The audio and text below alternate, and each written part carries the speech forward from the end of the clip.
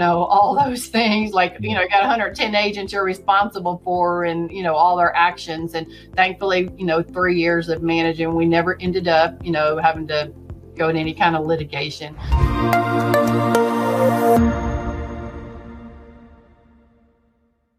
How long were you at Coldwell Banker?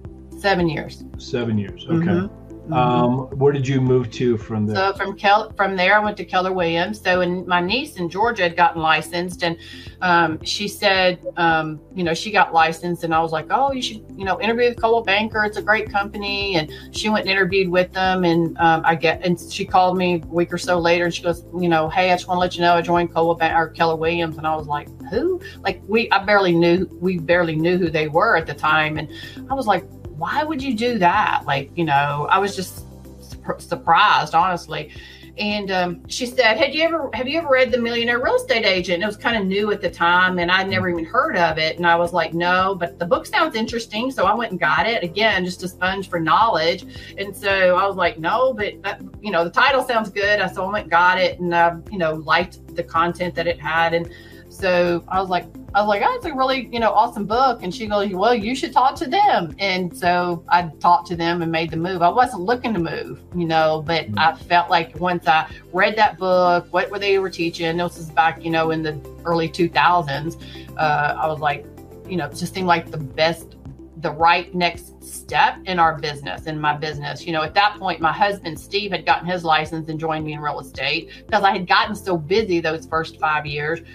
It was never a plan that he was ever going to do that, but I had just gotten so busy. I was like, okay, I'm either going to hire somebody, to bring him in and do a team, or, we talked about it. And then he ultimately, left his career and joined me in real estate. And so collectively, we just made the decision, probably a year after he joined me, to make the move over to Keller Williams. And we were there 7 years. And in the interim, I had gotten my broker's license, and probably a year or two after being there, I actually became the manager and broker for probably for half of the 7 years I was there. Okay. How big was the office where you were at? We had about 110 agents. Oh, wow. Yeah. Okay, that's a lot. Yeah, we had a lot. It was a lot. And,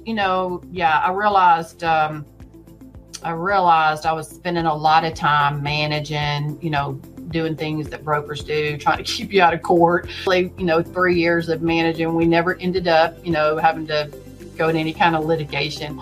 But I spent a lot of my time really just dealing with issues. And then come, 2008 and 9, the market started shifting, and I was like, I can't do both. I need to focus on our business, because as a broker, like, you didn't get paid diddly squat, right?